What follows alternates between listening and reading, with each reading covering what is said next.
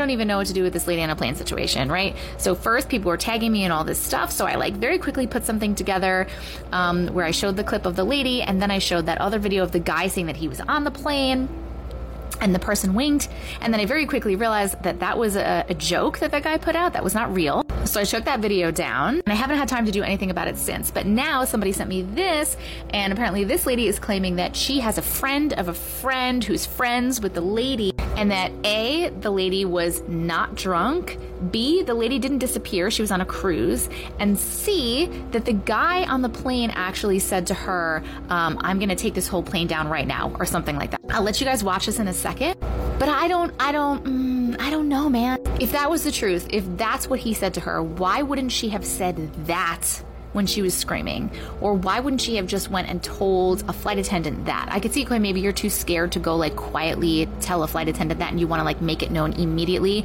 But then why not say exactly what he said? Why was she saying he's not real, he's not real? I'm very confused about this whole situation. I personally don't think that he said he was going to take the plane down. I think it was something, obviously, knowing me, it was something more along the lines of not a shapeshifter, but something weird was going on, because that lady was terrified, man. She was terrified, and she said nothing about him saying he was going to take the plane down. Well, she did say, if you guys all want to die and stay here, that's fine, but I don't want to die. But she didn't say what he said. She just kept saying he wasn't real. So watch this lady's explanation and let me know what you guys think, because I really, I don't know. Oh, this tea is fucking hot. You ready for me to spill it? I think you are. Come, take a seat. I've got an update on the plane lady. The one and only plane lady, a friend of a friend, is friends with her. Here's what we know. Number one, she's alive. She did not disappear. She was going on a cruise, which would explain the disappearance. And can you imagine going on vacation and then coming back to reality and realizing that you are a trending audio on all of social media? Fucking wild. Second of all, she was not drunk, not drinking, not drunk, which I have to be honest, I thought when I first initially saw the video, and I just want to clear that up because I know that there were a lot of people bashing her.